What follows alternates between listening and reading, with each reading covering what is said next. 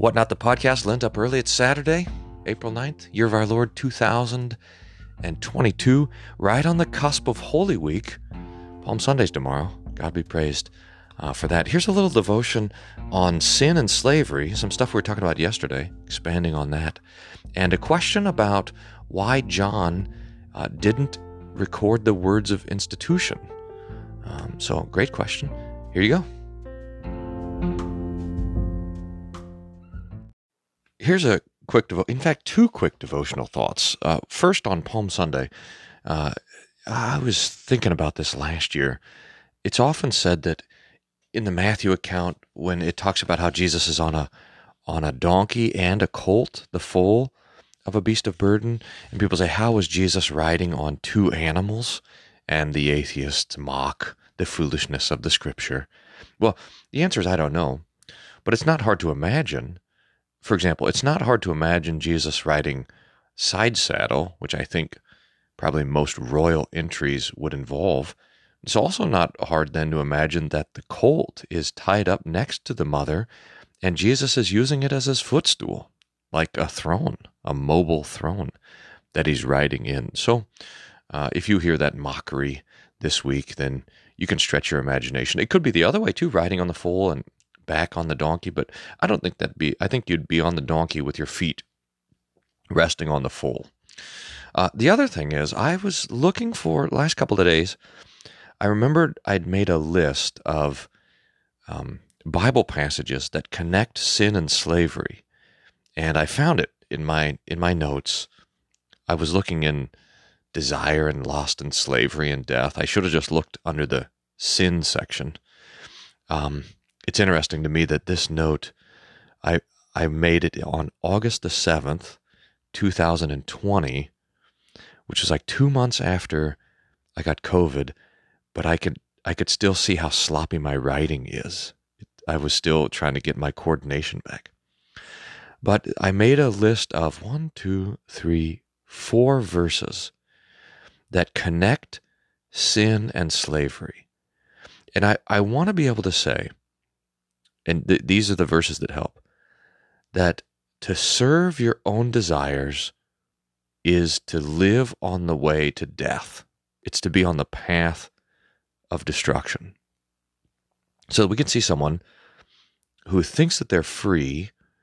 Again, we talked about this even yesterday, imagining the person who is locked themselves in prison but thinks that they're free. We can say to the person who thinks that they're free, but they're in bondage to sin because they're chasing after your own lust, you're on the road to destruction. So here's the first verse, John 8, verse 34. Whoever commits sin is a slave, doulos, of sin. The next two are from Romans 6, verse 16 and 20. First, verse 16. To whom you present yourself slaves to obey, you are that one's slaves whom you obey, whether of sin leading to death or of obedience leading to righteousness. So slavery to sin leads to death. And then 4 verses later, verse 20, when you were slaves of sin, you were free in regards to righteousness. And then the last verse, 2 Peter chapter 2, verse 19.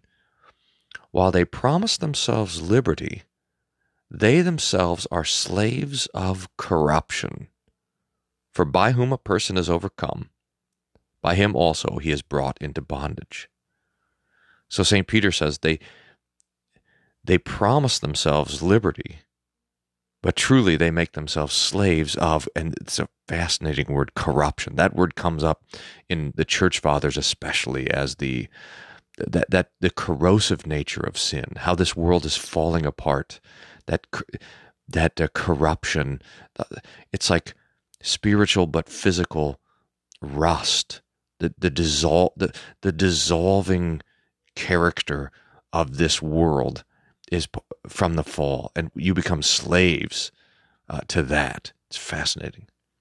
So here's these 4 verses, and there's more. If you can think of more, please let me know. I'm going to be digging around for more as well. So this most obvious thing that should be obvious to us, but we've lost sight of. But, I mean, the Scriptures are always putting it in front of us. God be praised for the Holy Scriptures, that there is the promise of liberty, but that's a false promise.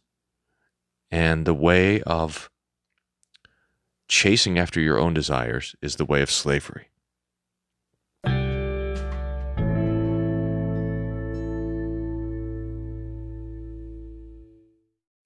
Here's a cool question from Paul, who asks, is there any indication as to why John's Gospel doesn't contain the words of institution in his 5 chapters on the Last Supper, John 13 to 17?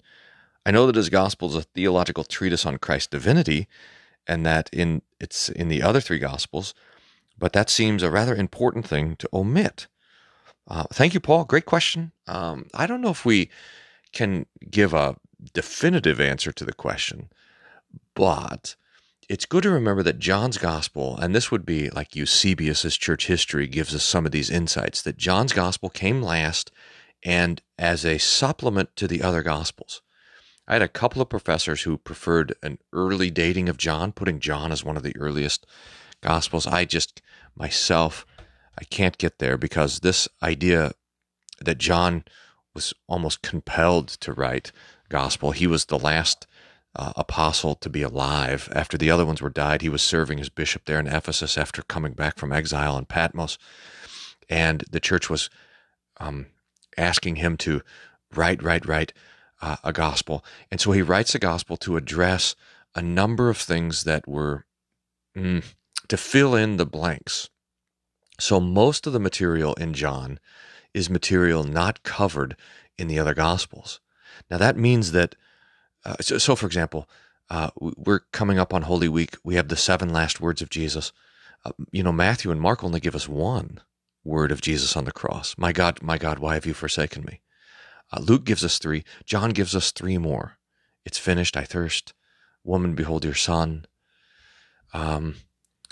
John, he fills out the meanings of the miracles. So when you notice that John gives a miracle that's also in the other 3 Gospels, you really pay attention, like the feeding of the 5,000.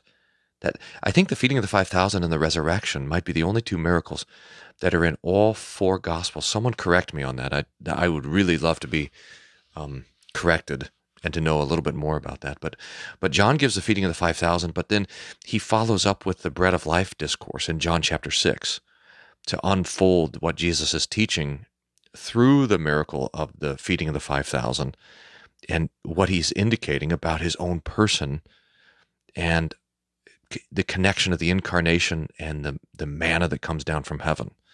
It's beautiful stuff. John is the one who helps us to date the ministry of Jesus at 3.5 years. If you just had Matthew, Mark, and Luke, you might put the ministry of Jesus at a year or 13 or 14 months, but because John indicates the various feasts that they're attending or that they're not attending, it lets us know, kind of put it in place. John is the one who gives us all of the early Judean ministry of Jesus. So the first cleansing of the temple, the wedding at Cana, his traveling around down south more. Cana's up north, but all of this comes from John as well. So I think that Matthew, Mark, Luke, and Paul in 1 Corinthians, that's probably where the words of institution were first written down.